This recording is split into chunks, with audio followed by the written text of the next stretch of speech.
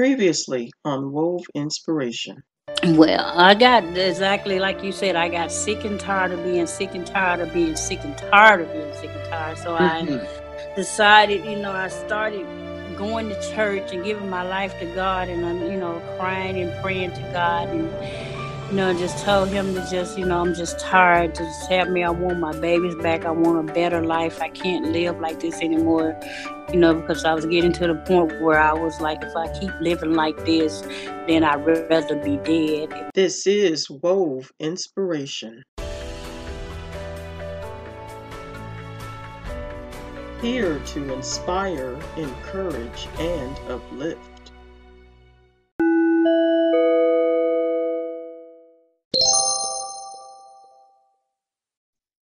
Hey, good morning, good morning. This is Althea with Wove Inspirations Monday Morning Motivation, and I am so excited to be on this show today with this special guest. She has a much anticipated book entitled I Am a Black Woman, and it is an ensemble of a team of 13 African American women throughout the United States that are eager to share some of their traumatic experiences and how they overcome or overcame the barriers that once stifled them. So welcome to the show, Dr. Carolyn Steffens. Dr. Steffens, how are you doing today? I am doing absolutely wonderful, Althea, and I'm super elated about being here on the show, and thank you so much for having me. I'm very honored.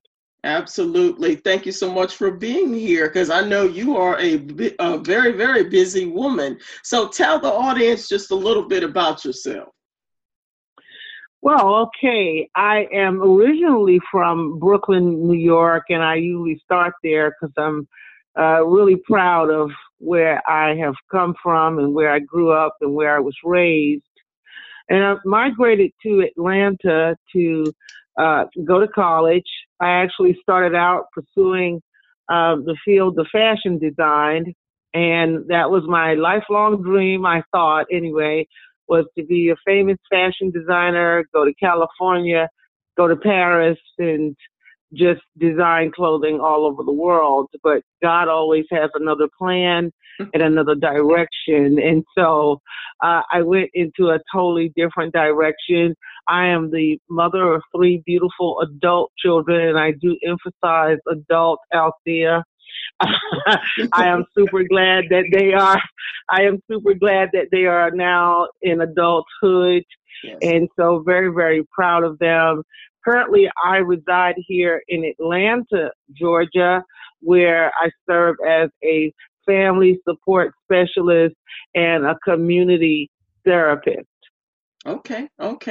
And you said you're from Brooklyn, New York. Let's go. I was raised in Brooklyn, New York. What part of town? I know about Oh, okay. Fulton Well, I grew up in Red Hook Project. Okay. So I grew up there by Erie Basin. Now the big cruise line is there now, and it's much different than when I grew up. Oh, yeah. And I always like to reference the fact that I say unapologetically and unshamefully that I grew up in the project, because that is where I learned about the sense of community, is growing up there. The projects were much different than they are now. At that time, living in subsidized housing did not have the negative connotation that it has now. And then I moved into what they call Bedford-Stuyvesant. Well, before we moved to Bedford-Stuyvesant, I lived on Flatbush Avenue, and then we moved to Bedford-Stuyvesant. So those are my roots in Brooklyn. Are you familiar with Flatbush Avenue? I'm sure you probably are. Yes, ma'am. And, now I could only say that the only reason why I would go to New York is to shop, because otherwise I don't want to stay there longer than I have to. Absolutely. I feel the same way, because I don't really have much family now that my parents have transitioned. And so I only like to go to New York to shop. I will be in New York to do a book signing and some television. But other than that, I don't go to New York much now. But it's a great place. If you've never been, everybody does need to go at least one time. At least one time. Yeah. So you are a family therapist, and you've been doing that now for over 7 years. And during your practice, you work in a primarily underserved population, and you discovered 98% of your clientele were single African American women. So tell me a little bit more about your practice and your service. So, Althea, I started out with my degree work being in Christian therapy. So I worked under the auspices of the faith-based community for quite some time. And then I moved over in my education now is in clinical therapy. I did have my own practice for a little while, but what happened in terms of a private practice as it pertains to therapy, most of the people who really needed my services could not afford it. And so I shut my private practice down and I moved into community therapy, where I contracted with various community agencies. Like here in Atlanta, we call it DFACS, which is the acronym for Department of Family Children Services. And then I contracted with several of the private agencies who they also contract with Department of Family Children Services. And so contracting with Department of Family Children Services, they primarily will serve the underserved community or low income to no income community. And most of the clients that I had came to me because they had lost their children to the foster care system for various reasons. And so that became the great capacity of my clientele. And out of that, as I began to kind of observe, I had a few men, but 98% of my clients were African-American women, and they were single, running a household by themselves. And so for different reasons, it could have been about abuse, it could have been substance abuse use or what have you. They lost their children to the foster care system. And my primary job was to provide therapy for those women so that they could prove themselves to be mentally fit in order to get their children back. Also, I also provided for them parenting so that they could now begin to renew or restore or gain effective parenting skills so that they could reunify with their children. Okay. And so you said you had mentioned that during the time of your therapy, you observed that a lot of the women shared a common diagnosis, which is PTSD. That is so not uncommon when it comes to especially African American women, because most of the women have been in a violent relationship. So tell me a little bit about that. Yeah. Well, and just like you said, Althea, I began to, over a 5-year period, I began to observe that 98% of these women had commonalities. And those commonalities were, first of all, they were what we call dual diagnosed. So 98% of these women had one or two diagnoses. For example, ADHD, PTSD, and bipolar disorder. So all of these women were diagnosed with more than one mental disorder. That was pretty common across the board.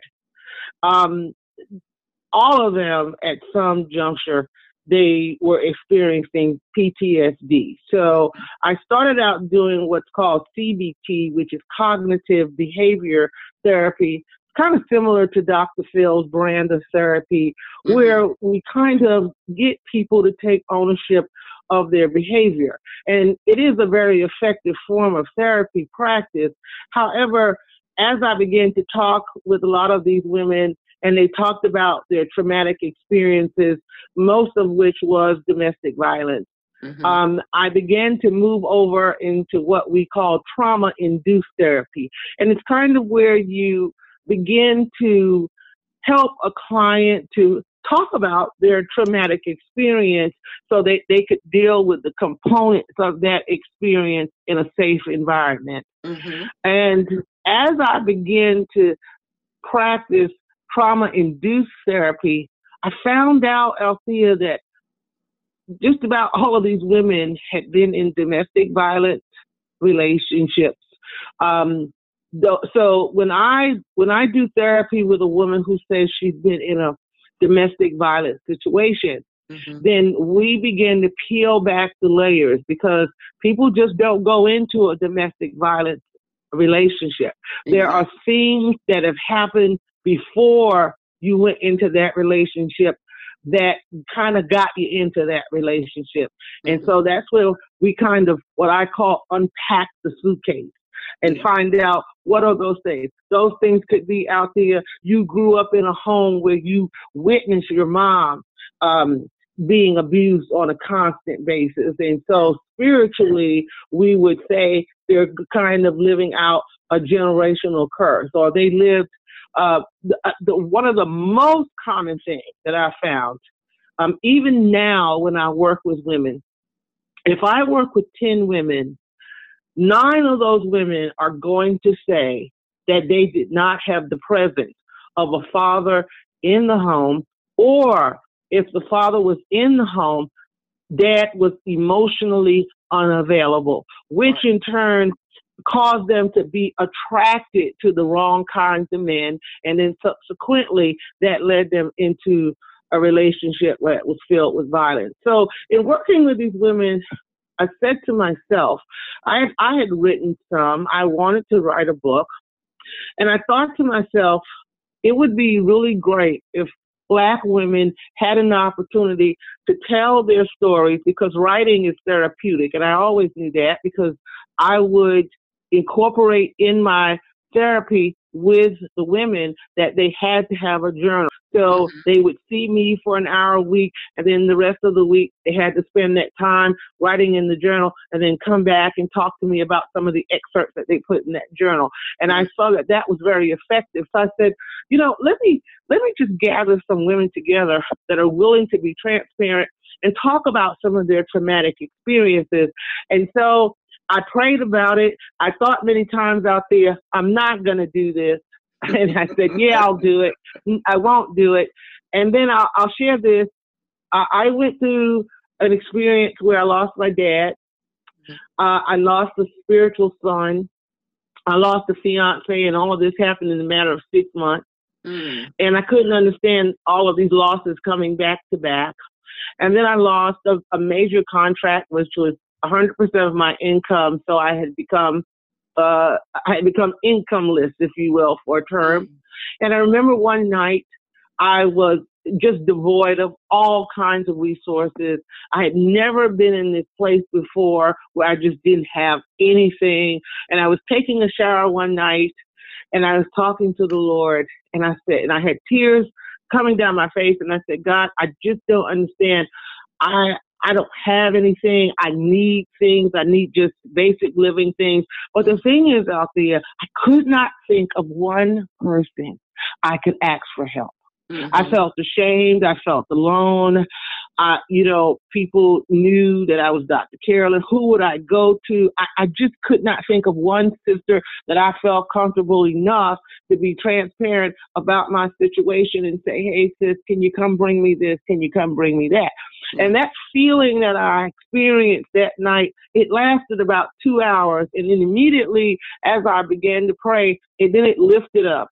And I began to talk to God, and I said, God, I don't understand what I've just gone through. And here, Althea, is what God said to me. He said, what you just felt, the loneliness, the embarrassment, feeling like you were in a world by yourself, you couldn't think of not one person that you could turn to. You felt like you had no support. He said, right now, in this moment, there are millions of Black women who feel that way every single day. Yes. And I thought to myself out there, no sister should ever feel like she is alone or doesn't have support. And I knew in that moment that I had to do this project, that it was a divine mandate on my life to bring women together, not only to share and write about their pain, but that also that there needed to be a sisterhood that needed to be formed so that women could feel on some level that there is another woman that can feel your pain and that can provide you with the support that you need. And so that's the beginning of the I Am a Black Woman book project, which is now turned in, which I did not plan, but it is now turned into a very needful and a growing movement of unification amongst women. Yes, ma'am. Yes, ma'am. Yes, ma'am. Woo, that's powerful. It is so needed. It is so extremely needed in this day and time. Now, one of the things that I had mentioned maybe about a week or so ago, I had posted a question pertaining to the church. Now, the reason why I'm bringing this up is because I know within the African American community, there are churches on almost every corner of the community. And absolutely, for whatever reason, there is a problem with an understanding of support for African American women who go through domestic violence situations. They don't know what to do, and they are not educated in how to help these women when they come to them. And I've heard time and time again the story of someone that goes to a pastor or someone in the church, even maybe the first lady in the church, and they are looked upon as, girl, get over it. You'll be okay if you just pray. That is not going to work. That is not acceptable. So I am so grateful and thankful for this book, because it is about sisterhood and being our sister's keeper, and us trying to get an understanding and a support for every woman that feels the way that you felt, just for that moment, just to give you a glimpse of what it is, what it feels like for those women that are out there today. Thank you. You know, Althea, I have to chime in here because what you've just said is so powerful when we talk about the faith-based community. Yes. And the Bible tells us that my people are destroyed for a lack of knowledge. Mm-hmm. And then there's another translation that says my people perish for a lack of knowledge. And that is definitely something that we see in the faith-based community, is a lack of knowledge. Yes. Prayer is the foundation for our faith. And I am a woman of prayer. I believe deeply in prayer, but I also believe that we must be educated. I encourage every pastor, even every pastor that's listening to this call, yes, that on some level, even if it's lay counseling, you need to educate yourself. Your leaders need to be educated in some level of counseling. I personally believe out there that every church should have a clinical licensed counselor, yes, on staff to be able to handle and manage those kinds of problems, because it is very sad. I myself, at one point in my life, was a victim of domestic violence. Mm-hmm. When I went to my pastor, this is the advice that I was given. My pastor said, well, you can't leave your husband. You need to pray your way through it. And I was being beaten at least once or twice a week. And I went back, but I give God all honor and praise that my life was not taken due to a lack of knowledge and simply just ignorance on his part. But I knew that God did not want me to live that way. And so I did eventually leave that marriage, because I just don't believe that God would have us to be in any relationship where it is abusive. But see, there's an undercurrent, Althea, for that, and an underlying reason, let me say, is because in the Black community, and I bet that every listener that's listening, if I say this, everybody can finish it if you're a Black person. You've heard your mom say it. You've heard your grandmother say it. What goes on in this house stays in this house. Yes, ma'am. Well, you see, all of us grew up with that ideology, Althea, and that's and I understand what our moms and grandmothers meant by it, because they didn't want us to talk about certain things, because at that time they were thinking about survival, and if you talk too much as a Black person, you could get killed. But but what happened is that particular type of ideology, it damaged us as a people, because we learned how to keep things buried. We learned how to be silent about the things that we should talk about, and so we just didn't talk about. That's why there were so many cases of incest in our families. We had Uncle Joe, that we all knew Uncle Joe was raping the women in the family, but you just didn't talk about it. We knew that our grandmothers and mothers were being abused, that their husbands were beating them on Friday night when they come in stumbling drunk and they get beaten. We see the black eyes, but you just didn't talk about it. And then we grew up with those things, and then as women that are baby boomers like myself, then we picked up those same habits and thought it was okay to be in those kinds of relationships. And so the church has that same ideology. Well, you just pray and you don't talk about it, and they don't realize that not talking about it is so damaging to the community at large. And that's why this book is so important, because these women are talking about it. I mean, and you should talk about it. You should voice about it. You should tell about the effects of it, your pain, your trauma, and what happens. And we're doing it for the next generation so that they won't be ignorant to these things. So yes, that is so important. Yes, ma'am. Yes, ma'am. And following you, I will be having several other interviews with these women that have participated in the writing of this book, I Am a Black Woman, in the next couple of weeks or so. I am so excited, because this is an opportunity for women, Black women, to get their voice out there, use their voice. It is so necessary in this day and time. Dr. Stephens, what do you want people to get out of this book after they've read your book? Well, I want to take this opportunity to, first of all, thank you, Althea, for utilizing your platform to bring these women on. The stories that you ladies will read in this book, these are some of the most courageous women that I've ever known in my life, because these women talk about divorce, the ups and downs of single parenting. They talk about what it's like when your husband walks off and leaves you, and you're having to raise challenged children by yourself. Women talking about what it's like to be financially bankrupt and having to come up from poverty. We have women who talk about being sex trafficked. We have one sister whose story, she talks about what life was like for her when she was 15 years old, and she went into a life of stripping just to take care of herself because her mom was a drug addict, her father was a pimp. I mean, we've got stories of domestic violence, stories of molestation. I mean, these stories are so raw and they're so real.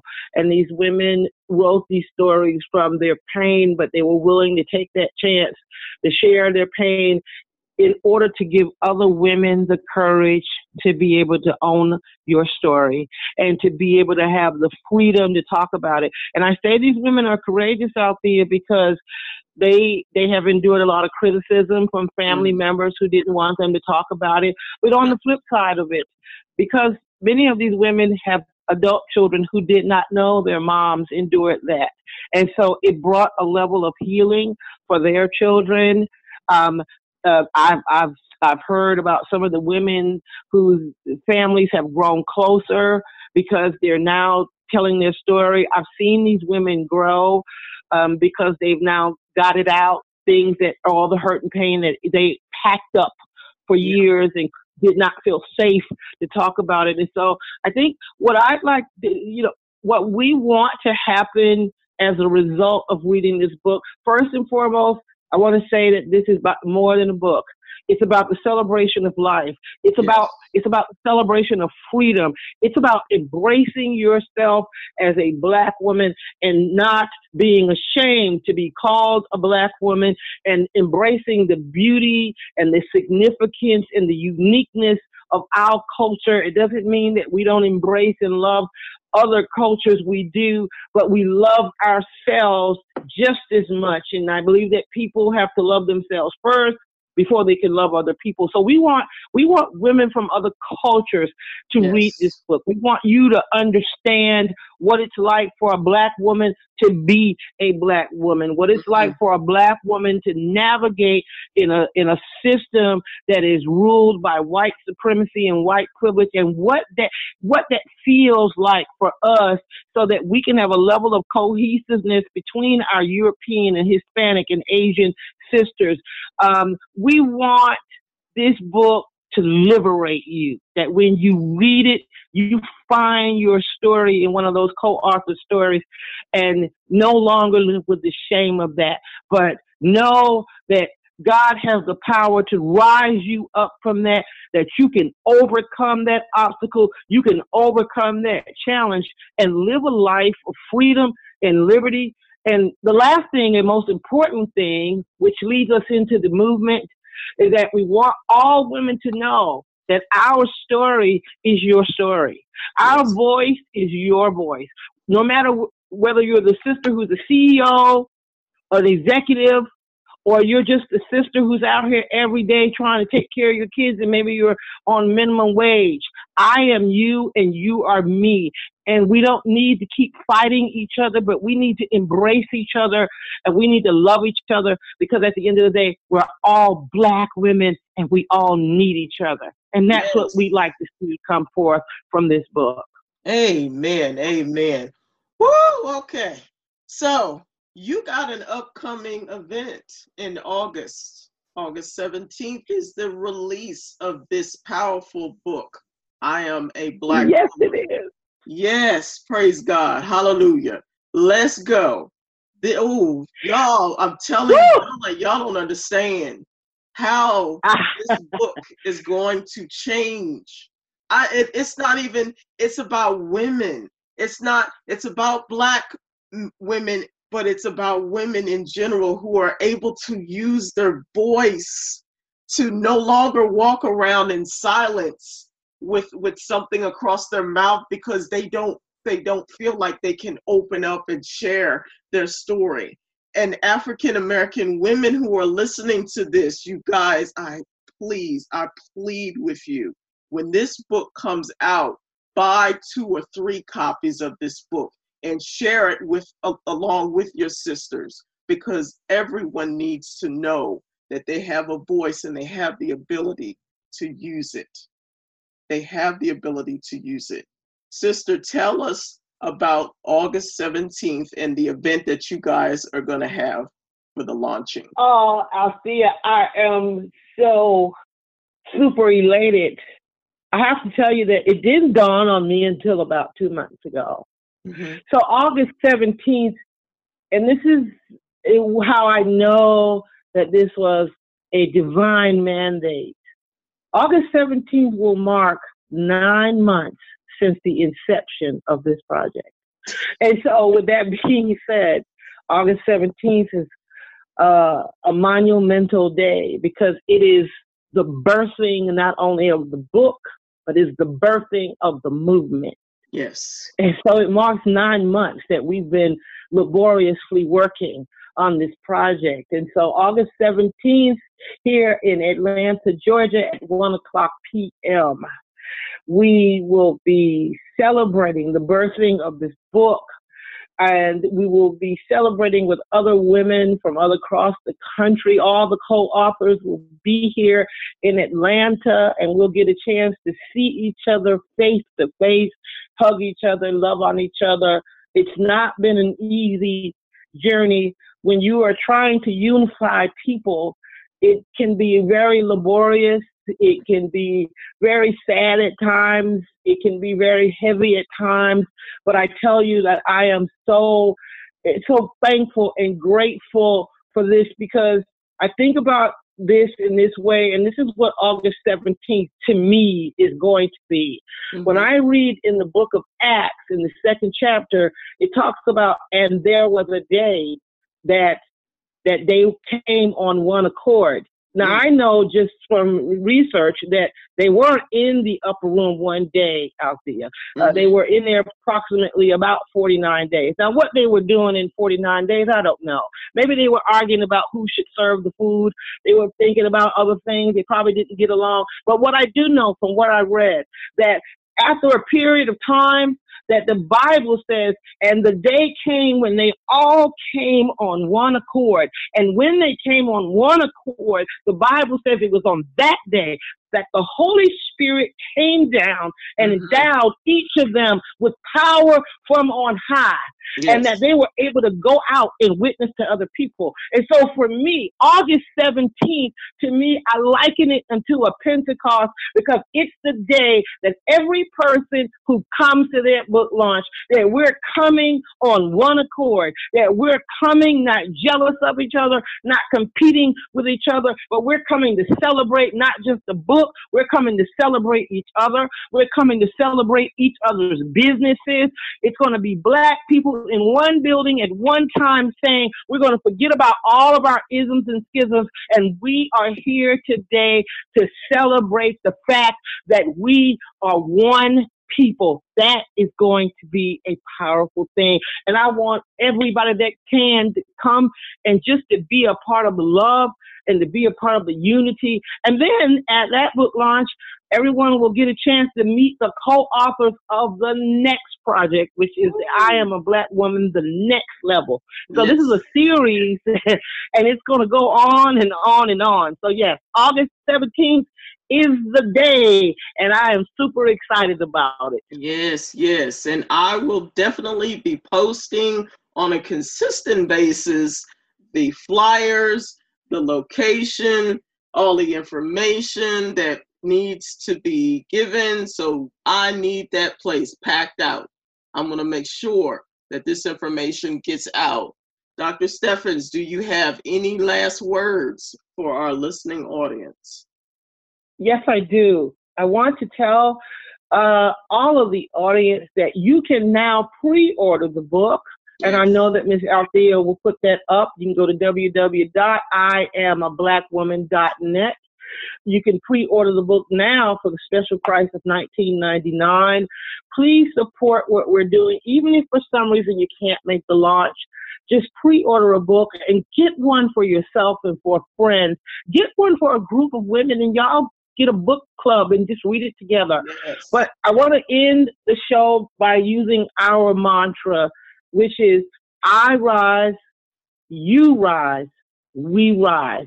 And I put that together to say, when I rise, you're going to rise because I'm going to help you rise.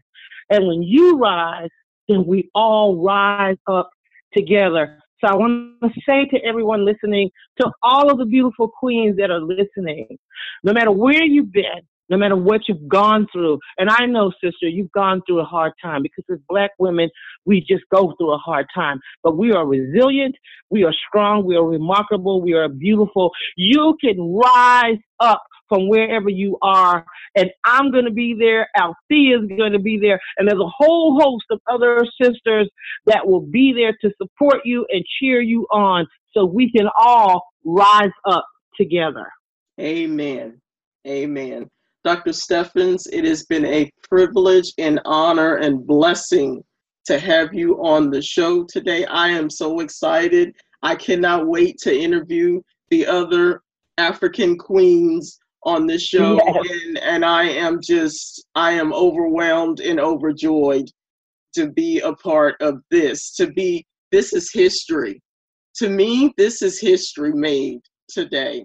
It is history made. So thank you for being on my show today. Oh, and thank you, Sister Althea, for sharing your platform with us, because that's what it's all about. It's about, the movement is about women coming together. I'm looking for women like yourself.